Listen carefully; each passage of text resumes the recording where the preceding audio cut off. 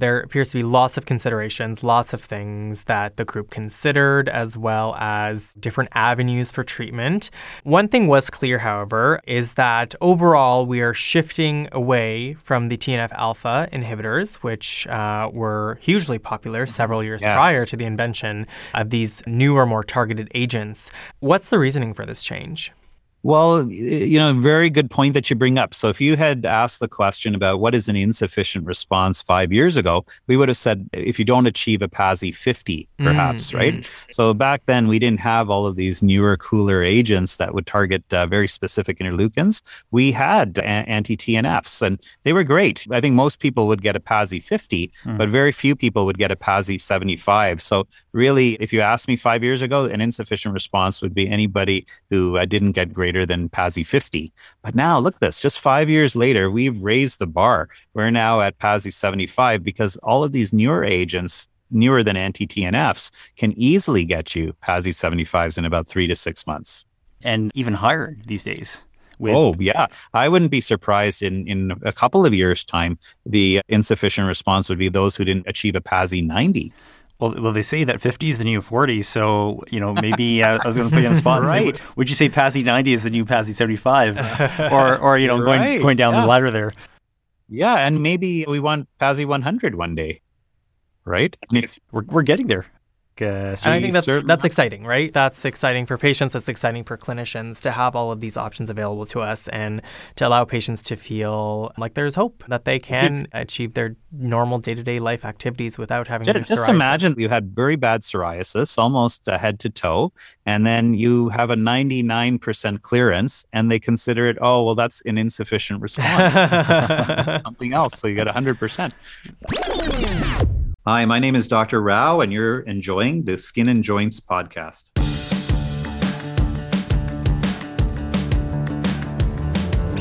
Welcome to the Skin and Joints podcast, a national multidisciplinary conversation on all things dermatology and rheumatology combined. And more. And more. And don't forget, Danny, it's a holiday special episode. Yes, it is. So today, this is going to be an interesting one. We're going to talk about a novel consensus developed called Horizon. But before we do that, how are you doing, Danny? I'm doing okay. I'm actually on call for the week, and I had not the greatest call weekend, so I'm a little bit tired, but I'm here, and I'm excited to discuss. Fresh. I'm glad you think so. There's a lot that goes into me looking fresh. Well, I was also going to say you looked a bit tanned because rumor has it that you were in California. Oh, no. I don't do tans. I was definitely wearing my sunscreen all the time. But yes, I was in San Francisco for a week, which was amazing. It was the first time that I'd been there. And it was such a beautiful, vibrant city. And I'm really looking forward to going back again. You know what? I was thinking we can maybe have some practitioners from the U.S. And it'd be nice to do a live broadcast from somewhere sunny like for sure. San Francisco. For sure. Today, we're going to be talking about a novel consensus developed called Horizon, a treatment algorithm for moderate to severe plaque psoriasis made by 39 dermatologists from across Canada. No, that's a lot of people to put together in one meeting or maybe a few meetings and have some sort of agreement that you can actually come up with. At the end, the group did come up with an agreement of sorts on their top 3 therapy recommendations for biologic treatments of patients with psoriasis. So today we have a very special guest with us, and he actually is going to be breaking a records of sorts on the Skin and Joints podcast. He's the first returning guest expert. Dr. Rao hosted a masterclass episode on the management of severe acne, if you will recall, and the people spoke and wanted an encore from Dr. Rao. So we're very excited to have him as part of part 2, totally different topic and theme. Absolutely. But nonetheless. Yeah. So those who are tuning in today can't see Dr. Rao, but you can just take my word for it that he's very festive in a Santa costume, which means he's probably bearing many gifts for us, i.e. gifts of knowledge, which we're going to discuss today. But before we get into all of that, let's hear from Dr. Rao. How have you been? Well, thanks, Danny, and thanks, Aaron, for having me back. This is quite an honor for me to be back, and I'm doing very well, thank you. How about you guys? I'm doing all right, yeah. You know, I was going to say Edmonton is not too far from the North Pole. So this episode is, I think we couldn't go with anyone else, Dr. Rao. Obviously. You're too kind. That's right. There's snow on the ground and everybody's very festive right now. We're getting pretty chilly out here in Vancouver. Actually, I think we're up for a snow dump. And I can see people are starting to worry. We don't have enough salt trucks here, Dr. Rao. That's one of the challenges. So. If you've ever seen Vancouver when there's snow on the ground, the whole city basically shuts down. No one knows how to function when there is snow. Right. So Dr. Rao is a double board certified dermatologist and a certified cosmetic surgeon based in cold Edmonton, Alberta. He's also a full clinical professor of medicine at the University of Alberta and is the medical director for Rao Dermatology. Thanks for joining us. Let's get started. My pleasure. Yeah, absolutely. Let's do it. So, like Aaron mentioned, we are talking about the consensus that was developed called Horizon. Dr. Rao, before we get started, do you have any New Year's resolutions for this year? That's a good question, Danny. I guess, I'm just going to try to smell the roses a little bit more. I think everybody should. And this past year has been a very hectic one. I mean, it started off really like gangbusters with COVID and then most of us got immunized or should have gotten immunized. Yep. And then, things started getting very busy. So really haven't had too much time to smell the roses this year, but that's my plan for 2022. Nice. Awesome. I think that's a great plan. I think it's nice when you leave things like a bit general like that. I find making specific resolutions, at least personally, is not something that I like to do because I just disappoint myself when I can't meet them. I think I agree with that. You make a resolution, something like COVID comes and hits like a train and things fall apart. But I can't believe how fast this year's gone. So, Dr. Rao, can you tell us about how this consensus group came together and why was it important, or what was the real world need for developing this psoriatic disease management guidance for practitioners? Yeah, it's a really good question, and it lays the whole groundwork for everything that we're going to be discussing. Now is the best time ever in world history to have psoriasis and any type of psoriatic disease, even if it's psoriatic arthritis or any of the manifestations of psoriasis, because there are so many great treatments. In fact, I think there's over 10 possible treatments with respect to biologics alone. And it is really a good time for patients. Patients are going to be winning ultimately this year and in the next few years because there's just so many different treatment options and various classes of therapies. The problem is, how do you make sense of it? And as a prescriber or enroller onto these great medications, how do you make sense of it? And which ones do you provide under which scenarios? Has always been a question because there's really no great recommendations or guidelines. There's certainly no official guidelines. And frankly, every pharmaceutical company that makes a product wants you to only prescribe theirs. And that's not realistic or good. So how do you make sense of this, heads and tails of this whole situation? This group got together in order to assist the rest of us to make those decisions, to make it wisely, to look at certain scenarios and see what the data says as well as real world experience. Now, you mentioned it's a group of dermatologists and it's expertise all across Canada. So I believe Vancouver, Edmonton, Hamilton, Toronto, Ottawa, Montreal, Quebec City, and St. John's. And I believe it was a series of 3 meetings. What were the objectives of these meetings specifically? Well, I think they wanted to somehow get together and come up with a consensus of what they would do as experts, as skin physicians, with regards to psoriasis. How do you make sense of the 4 major drug classes, and then which ones would they recommend under different scenarios? For example, is it psoriasis involving the skin only, or what happens if there's other comorbidities, for example, psoriatic arthritis, or even special anatomic sites of involvement, where perhaps our measurement tools are lacking a little bit with respect to capturing how much this is really affecting a patient. So they wanted to put together a guide to help everyone else who prescribes or sees patients who have psoriasis to be able to give some validated real-world experience-related prescription and non-prescription advice. I can only picture a group of 39 dermatologists in battle in a boardroom, fighting over, what's the best choice for the nails versus the scalp. And like you said, Dr. Rao, psoriatic arthritis. So I just odd at bringing 39 clinicians together on a meeting, not even a Zoom meeting. This is a live meeting, can be a challenge. Yeah, and to agree on something. And you had mentioned this already, and we just mentioned it again, is there's special considerations to be made with regard to the patients that present to clinic.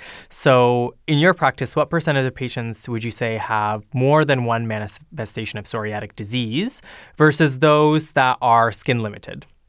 Yeah, I'd say about 50% are skin limited, and the other half would have some manifestations. So either is that going to be a very special anatomic site, we call them, or is it going to be other organ systems involved, for example, joint arthritis, psoriatic arthritis, and so forth. What were the objectives? Could you describe the overall objectives of the process? Yeah. So the thing is, they wanted to define insufficient response to progress to a biologic agent. So we all know about biologic therapy and how they've really made a difference in a number of skin diseases and non-skin diseases. Well, psoriasis is no different.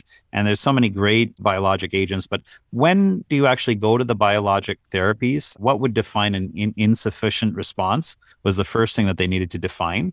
And they did that. That was the first objective. Second objective is to achieve consensus with the three choices of biologic agents. So there's three major choices with regards to class. And we wanted to know in order of preference and based on literature data and real world experience, which one would they choose?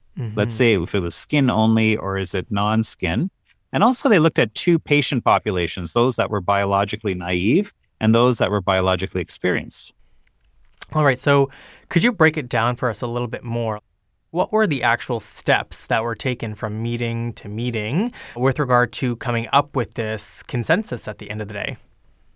Right. So what they did is there was 3 meetings, and the first meeting basically looked at the burden of disease. So they looked at psoriasis, they did a good data review, and then they looked at baseline management practice. So regardless of your ability to prescribe biologics or not, what is the baseline treatment that you should do? And then they started to develop cases and submit cases to each other. And this, I think, was in meeting number 2, where they participated in case studies. And then finally, there was a review of the national prescribing trends, and they tried to form a consensus. So they basically reviewed their cases and then gave their impressions in order to come up with these guidelines.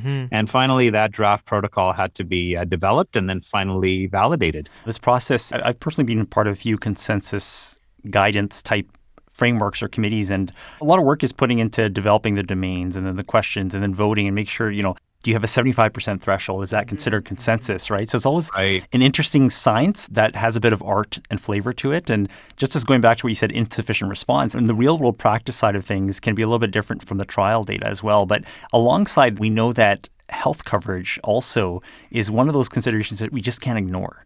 How, influential is provincial health coverage when guiding treatment especially with biologics? Very good question. It's actually quite critical. So regional considerations will impact our decisions very heavily, I would say, because we want to make sure that people can pay for it. If they can't pay for it, they won't get access to the drug. And it differs from province to province. And that's something that they definitely had to look at. And I know here in BC, for example, you have to try the DMARDs, either be intolerant or fail them, and for a certain amount of time before moving on to getting reimbursed. And 2 of them. It's really hard in British Columbia to get onto a biologic. For 3 months each, consecutively. There can't be a break in between. It's very specific. But it just goes to show that there are lots of considerations that need to be made across provinces. And even for patients who move between provinces, definitely had cases where patients coming from Ontario that were used to their biologic therapy, and they'll come to BC, and we sometimes have to start over from step 1, which can be challenging and frustrating for patients, especially when they've had such fantastic disease remission.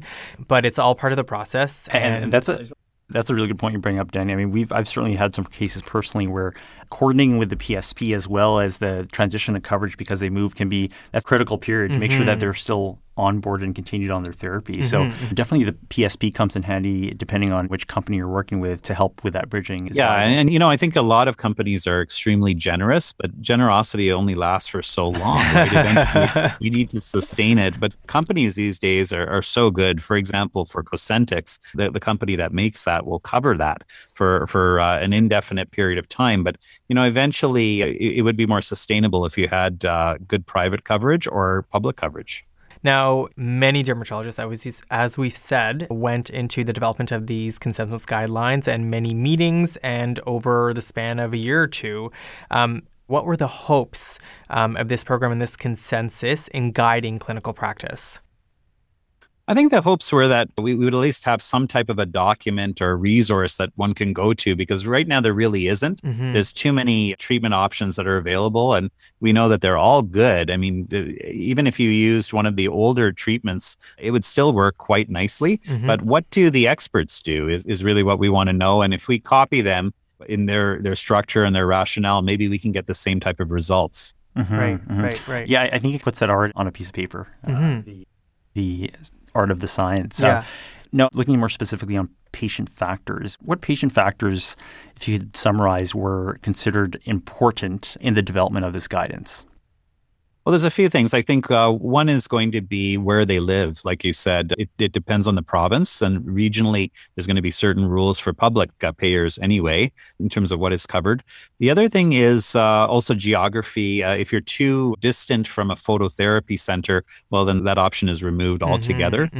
We want to also know where on the body the psoriasis is, because there are special sites, special anatomic sites that even if they had a small amount of body surface area, it would be considered more intense or more severe, maybe qualifying them for more advanced therapies. So we need to know that. And then finally, patient preference. Some patients would not like to be injected. They prefer pills or to stick with topicals. Although these days, most of the patients don't bark at getting an injection. They think that it's actually quite easy. And the companies have made it very easy as well and quite painless. Dr. Rowe, what about patient-specific factors like pregnancy, or whether or not they've already been on a biologic before, or if they're actually biologic naive? How did that kind of play a role into this? Yeah, there were other criteria as well. So one other patient consideration was, in fact, the pregnancy and lactation state. So there are certain biologics that have been found to be better, at least in clinical studies, than others, showing that it's very safe, doesn't cross the placenta, things like that. For example, certolizumab is an example of one, and some just haven't been studied, so we don't know. So that was looked at. Very, very good of you to bring that up. Also, malignancy. So they found that some biologics and small molecules like the apremilast may actually have a lower risk for malignancy compared to other medications. And also some types of psoriasis, for example, pustular psoriasis, seems to do well with some anti-interleukins versus other ones. I thought it was interesting if a patient has an IBD comorbidity, where it's important to know about the IL-17s in that patient population. The reason I bring this up, we had a patient who had IBD with severe psoriasis, I would call it, and looking at the workup, IL-17 has a protective effect on intestinal inflammation. So we don't want to be blocking that particular sequence of cytokine release. Right. Although there's 3 IL-17 agents on the market, and some of them, they say more than others would have an effect on IBD, a negative effect. So the ones that don't are trying desperately to show that really it doesn't make much of a difference. But in general, I think that's right. The recommendation from this group was not to use anti-IL-17s for IBD. Yeah, that's a good point you bring up, Dr. Rao, because now we're getting more specific, more tailored to the subtypes of the actual receptors, right? Right.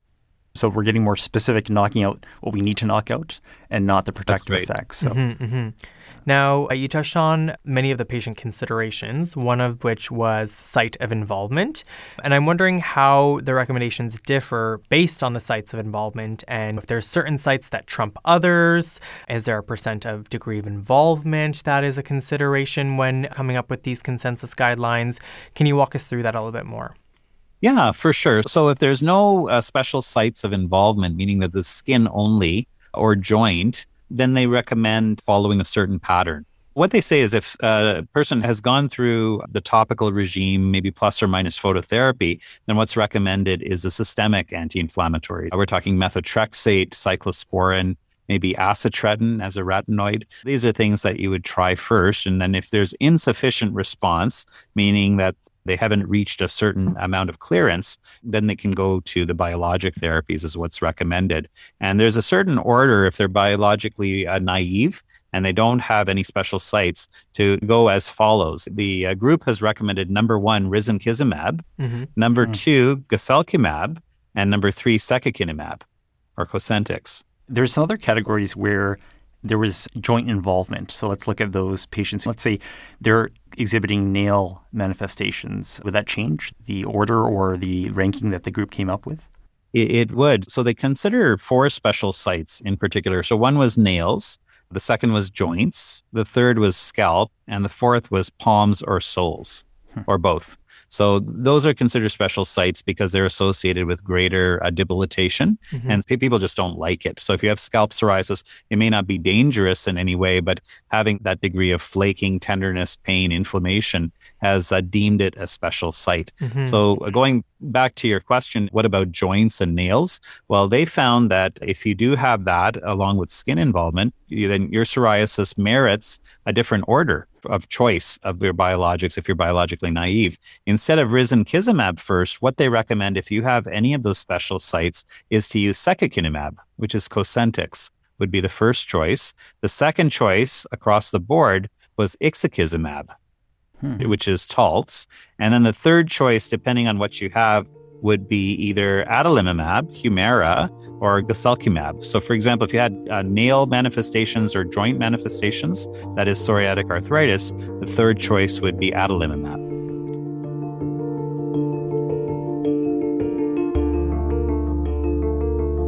Okay, we have some cases. We're going to throw some fastballs at Dr. Rao to see what his treatment decision would be based on the algorithm. But going back to one thing you mentioned about insufficient response. So according to the criteria, what are the characteristics of an insufficient response to biologic therapy? Right. So there's 2 ways to diagnose or to label somebody as having an insufficient response. One is if the patient is dissatisfied after 3 to 6 months. So we've had 3 to 6 months of these therapies and they're just dissatisfied. They would consider that alone to be a example of insufficient response. If you wanted to get a little bit more objective, then an insufficient response could also be a failure to topical or systemic therapies, meaning that your PASI score, remember the psoriasis area and severity score, is less than 75 for a given time. Typically, it's about 3 to 6 months. There appears to be lots of considerations, lots of things that the group considered, as well as different avenues for treatment. One thing was clear, however, is that overall we are shifting away from the TNF-alpha inhibitors, which were hugely popular several years prior to the invention of these newer, more targeted agents. What's the reasoning for this change? Well, very good point that you bring up. So if you had asked the question about what is an insufficient response 5 years ago, we would have said if you don't achieve a PASI 50, perhaps, right? So back then, we didn't have all of these newer, cooler agents that would target very specific interleukins. We had anti-TNFs, and they were great. I think most people would get a PASI 50, but very few people would get a PASI 75. So really, if you asked me 5 years ago, an insufficient response would be anybody who didn't get greater than PASI 50. But now look at this, just 5 years later, we've raised the bar. We're now at PASI 75 because all of these newer agents, newer than anti-TNFs, can easily get you PASI 75s in about 3 to 6 months. And even higher these days. I wouldn't be surprised in a couple of years' time, the insufficient response would be those who didn't achieve a PASI 90. Well, they say that 50 is the new 40, so, maybe I was going to put you on the spot and say, would you say PASI 90 is the new PASI 75? or going down the ladder there. Yeah, and maybe we want PASI 100 one day, right? We're getting there.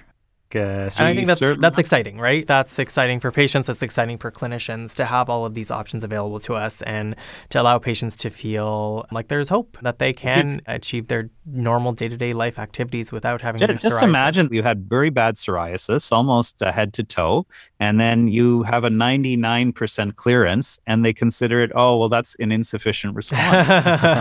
Something else. So you get 100%.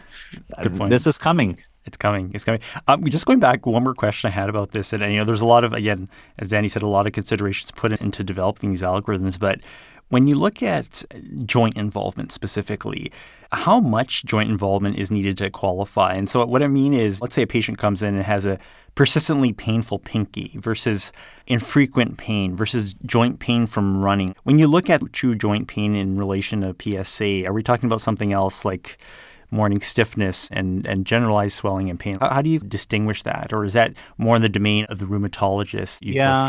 It's a very good question. They do have standardized ways of evaluating that in the rheumatology realm, but most of the time the dermatologists don't look at that. I would say in the real world, it's just going to be involvement, and we can gauge it according to function. So like you said, if there's a lot of pain and dysfunction associated with it, then we would have no hesitation going to more advanced therapies. But if it's just an asymptomatic inflammation, that one would see, then it wouldn't be as important.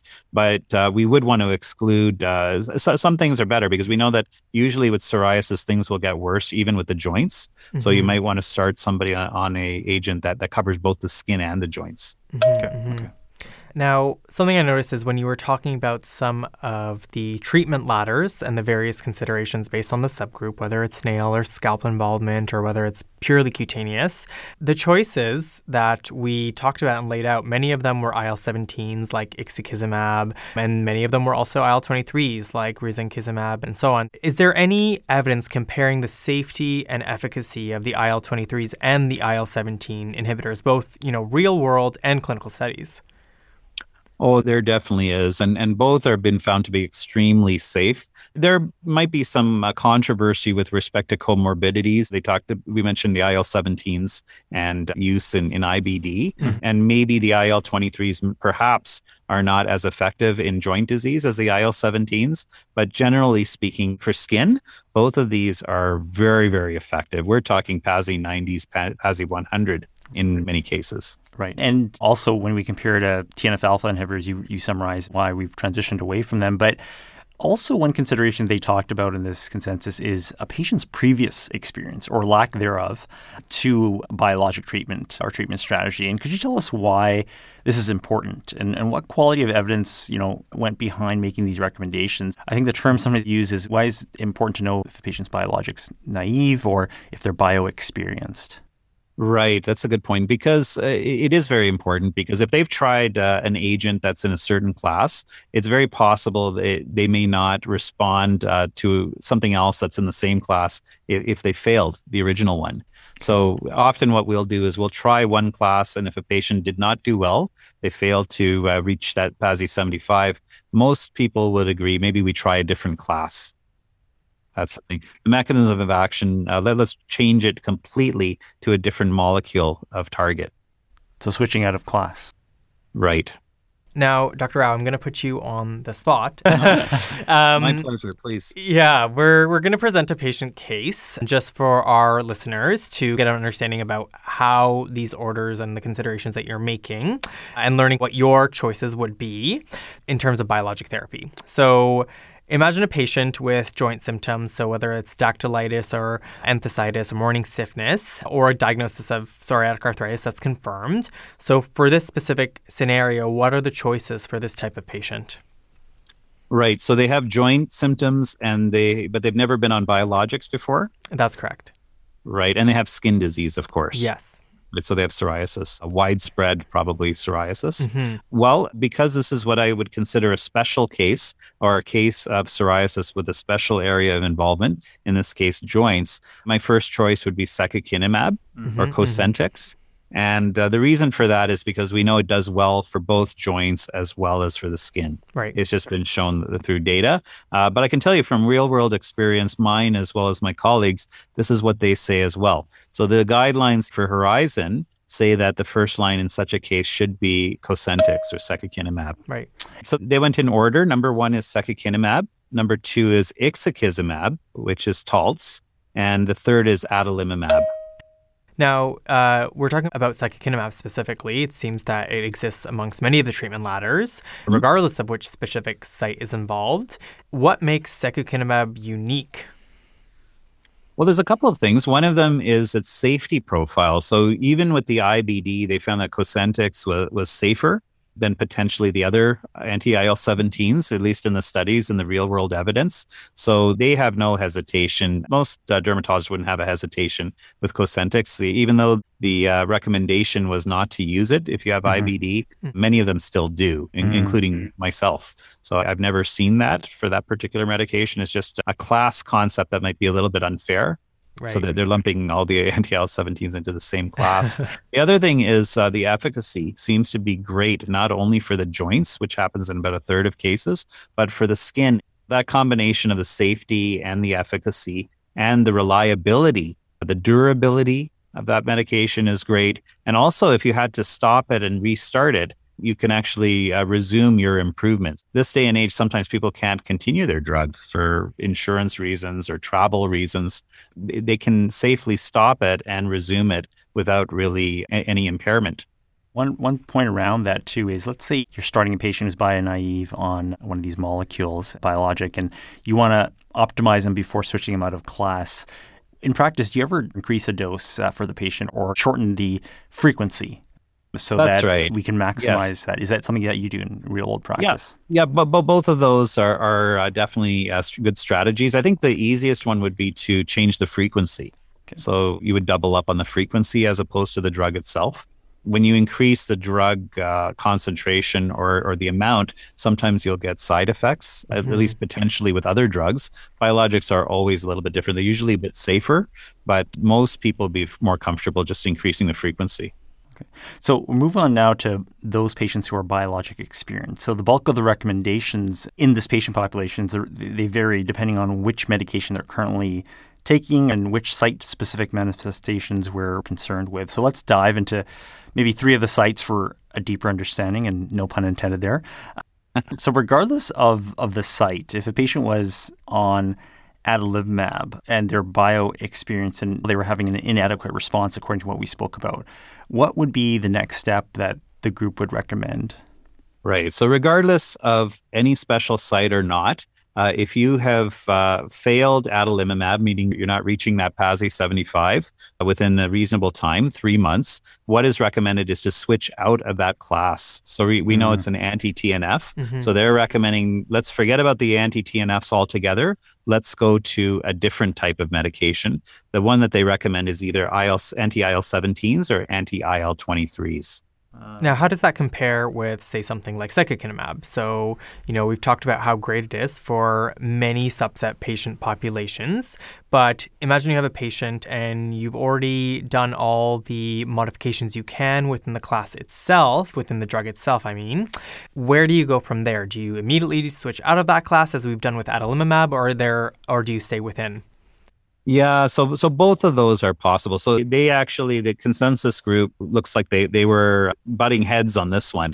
So they said optimize first. They all agree. And then with secukinumab, and if it continues to be ineffective, meaning you're not reaching a PASI 75, some of the groups said switch within the class and some said switch out of the class. They said it depends on the patient profile. Okay. Right. Okay. So moving on to another subcategory of patients who have palmoplantar psoriasis, can you tell us a little bit about just some of the unique challenges these patients face? Yeah, palmoplantar psoriasis it's really challenging to treat historically. We've only had, prior to the biologics, 3 agents that potentially could do it. One was acitretin, the oral retinoid. The other is cyclosporin, and the other third was methotrexate. And even those, it would be very challenging to completely clear the hand and foot involvement in a safe way, because you'd need to have higher doses and long durations. So it really just wasn't great. We'd often add phototherapy to it along with topical anti-inflammatories. And now that we have the biologics, it's really changed the improvement for these patients because they are really debilitated. As you can imagine, we use our hands all the time. And if you have these pustules often on the hands or deep inflammation, it can be quite painful and really, really tender. There's also stigma associated with it psychosocially. It's very hard to hide your hands all the time. And same thing for the feet. So we often have it covered in socks and shoes, but sweat and cracking can cause super infections to occur and very painful. And sometimes you get quite a bit of cracking and bleeding associated with that too. I would say it definitely amplifies depression. I've seen people become suicidal over that. In that regard, it's a psychosocial demotivator. I think of all of them, probably palmoplantar is one of the worst. Now, you touched on some of the older agents that were previously used exclusively for pulmonary psoriasis before the advent of the biologics, specifically apremilast and acitretin. What role do they play, if any, in this patient population of palmoplantar psoriasis? Is it adjunctive therapy? Can it be used as monotherapy initially? How would you approach that? Yeah, that's a good question, Danny. So just by experience, again, this is why we rely on the guidelines and real world experience. They say that it works better with a biologic. So you can use it by itself, but it really works well if you do it as an adjunct. So for example, the IL-17s we talked about work great on the skin as well as the joints. And really, they work quite well on palmoplantar psoriasis as well. So if you're going to use apremilast or acitretin, if you add it to your anti-IL-17s, you'll see a big improvement compared to the anti-IL-17 alone. Okay. So moving on to another body side here, scalp. What's your experience like with helping these patients? Right. It's very challenging. I mean, you look at them and you see redness and some scaling and thickness, sometimes even a little bit of hair thinning because of the inflammation that's there. It's hard for the hairs to latch. And you think, hey, this isn't so bad. It doesn't look like it's that involved or tender or painful. But then you talk to the patients and you say, if I could cure or treat one area of your body, where would it be? They'll often say the scalp. And there's several reasons for that. There's tenderness that they don't often discuss with their physicians. There's a lot of scaling and flaking, which can be a stigma for people. Even their choice of clothing has to be changed. They don't want to wear black, for example, with this. It can extend onto the face. It can extend onto the ears, the neck, and it can cause super infections as well when the skin breaks down. Okay, to throw a zinger at you, Dr. Rao, let's say a patient was on ixekizumab and they were being treated for scalp psoriasis and experienced an insufficient response. According to the consensus, what would be the next step if they were fully optimized and even then notice really much of a clinical difference? So this esteemed group has decided that if such a case occurred, that you should switch within the class. So they're saying the first line is to change to another anti-IL-17, either secukinumab or brodalumab. We're talking about Cosentyx or Siliq, respectively. They said it doesn't matter either one. That's what you should do. And was there any other alternates? Let's say, for example, if a patient was, So if you ask most dermatologists, they'll be split. Some will say just go to another class in this particular case, and some will say just switch out of the class and go to an anti-IL-23. So we have guselkumab or risankizumab. All right. Now, I know that one subset of patients that I find very, very challenging and I really, really empathize with when it comes to psoriasis are those that present with nail psoriasis, because just right off the bat, topicals alone are never even remotely sufficient in treating it, at least in my experience. So what do you find are the unique challenges for these patients? Well, nail psoriasis, they say, is often associated with joint disease. It could, in fact, be the herald for that. So that's one. And then also the cosmetics of things, the way things look, especially for females. But although anybody can wear nail polish these days, but traditionally it's been females. It's one of those things that is psychosocially debilitating, but also possibly functionally debilitating if they have psoriatic arthritis underneath. And in this subset, what are the treatment recommendations that the group came to a consensus on? Right. So if a patient is bio-experienced and it's failed to work, their original biologic agent, they're recommending changing to an anti-IL-17. We have three choices. Any one of those three choices are fine. And failing that, they're recommending an anti-IL-23. And there's actually three choices of that as well. So we got guselkumab, Tremfya, our risankizumab, Skyrizi, and we actually have a new one, which is Ilumya, trilacizumab. Okay. Now, looking at the overall consensus and taking a step back here, what research would further help fine-tune these recommendations? And what would you say are the limitations of the program and the... Well, one of the things is that we need to know how validated these are. So these are all real-world experiences. We want to see, is this really validated by study? So we really haven't seen that yet. We haven't compared a lot of the agents to each other yet. So not too many head-to-head trials. This is just our experience, which is important, but it'd be nice to have that validation. Right. Maybe we talked about combination therapies. but then also cost, right? We're of course living in this cost conscious, prohibitive environment with regards to cost. Who pays, right? All of that has to be organized and worked out. But I think the first step is to have these nice guidelines. And I think that real world evidence and data collection is super, super important, right? And it's always nice. I mean, there's so many different permutations that we can go over here, and to test them all would be a lot of time and resources to do that. That's very true. So we're moving towards the end here. We only have a few minutes left as part of the special holiday edition. Don't worry, we won't make you sing any Christmas carols today. That'll be the next episode, Dr. Rao. And I think we'll put a poll to all our listeners and see if they want that. That's a dangerous question. That's a dangerous question. So to put some whipping cream here on the cake, let's say a patient had hypertension and pustular psoriasis. What other considerations would we need to consider as part of that conversation? Yeah, that's a good question, Aaron. So there are some recommendations by the group. One recommendation is if a patient has hypertension, then medications, they don't recommend cyclosporin, for example. Okay. And let's say a patient had a family history of MS. I thought it was interesting. These are real considerations that they're not just walking with a skin disease or a skin and even a joint disease, but beyond that. Yeah. So they looked at MS very specifically. If you have a family history of MS, they say that secukinumab or Cosentyx actually has data in patients with MS. Because there is data, they say that may be safely used. And the opposite of that is TNFs may actually cause demyelination. Okay. And Stelara may also be an option. Patients, okay. And we already touched on this a bit, but just to remind our listeners, and if you have a patient, a pregnant patient or someone who is considering starting a family, what considerations would you make there? Yeah, so there's actually quite a bit of data for certolizumab. So certolizumab is an anti-TNF, and it has been shown that it does not cross the placenta as well. There's no transmission, so it's very safe during pregnancy. That would be, because there's so much data there, the medical legal risk is very low, and that would be the one that I'd choose. I feel like we're posing board exam questions to Dr. Rao, and he's just knocking out of the park here. Yeah, he's going to get back at me in a year and a half when he asks me these questions. So enjoy it while you can. Yeah. I think that's all. We packed a lot of information into literally 45 minutes. And my challenge coming into this was, I think we can both agree, is how do you depict complex algorithms and put them into an audio format that people can get some bite-sized practical information they can use tomorrow in a podcast. So, let us know if you think we've achieved it. You guys have done a great job with that. And I like the idea of the cases. So that really brings it home. What do you do if this is the case or this is the case? And fortunately, these agents have been around long enough that people have had that experience. Right. So we were just giving it to you. I'm really pleased with that. Thank you. An exciting time for patients indeed. Thank you, Dr. Rao, for joining us as part of this special episode. My privilege, guys. Thank you. And I'd love to come back anytime.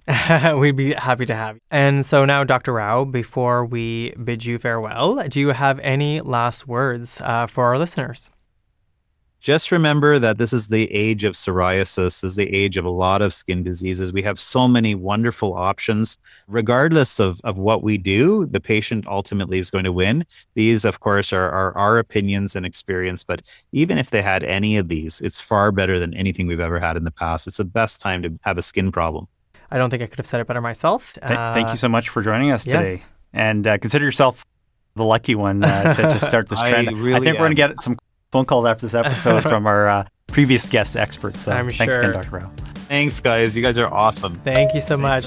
So, Danny, just to summarize, what are your overall thoughts? I mean, we talked about a lot today. Yeah, I think Dr. Rao also kind of touched on a lot of different things, and he even mentioned it in his final thoughts, which is this is an exciting time for patients. It's a time where we have a myriad of options for them. Now, of course, there are hurdles that sometimes you have to overcome with regard to considerations between provinces, but that's why we're here. That's why we're the experts, and that's why we would be happy to walk with patients on that path to get them to the point where they do have a PASI of 95 and feel like that they have their life back in order, whether it's just cutaneous limited, whether they have joint involvement, scalp involvement, nail involvement. I think all of this is an exciting time for a patient, and it's an exciting time for me because I get to be able to offer patients these options in a few years. That is super exciting. And from my end, I've worked with a lot of these patients after they got prescribed to help them navigate their condition and everything from drug coverage to managing side effects. And I think that there's so many little things to consider. My mind's almost blowing up right now with all the information we talked about: malignancy, pregnancy, comorbidities, IBD, pustular psoriasis, if they have an infection or history of MS. There's so much consideration that goes into these therapies. And like you say, I think we're getting better results, better efficacy, better safety. Super exciting. What we'll do is we'll also post some of the considerations we talked about on the website. Thanks, everyone, again for joining in, and we'll see you in the next episode. Wait, guys, you forgot to mention. As a reminder, we kinda have to say this. The opinions expressed on the Skin and Joints podcast are for educational purposes only and do not constitute nor replace professional medical advice, diagnosis, or treatment. Please consult with your healthcare provider if you have any concerns or questions about your health. By the way, this episode broke a new record for being the first one with a returning guest expert. Thank you to Novartis for supporting today's episode with a medical educational grant. Also, the super cool beeping sound effects sprinkled into this episode are every time a correct answer was said. If you didn't know, let's chat soon.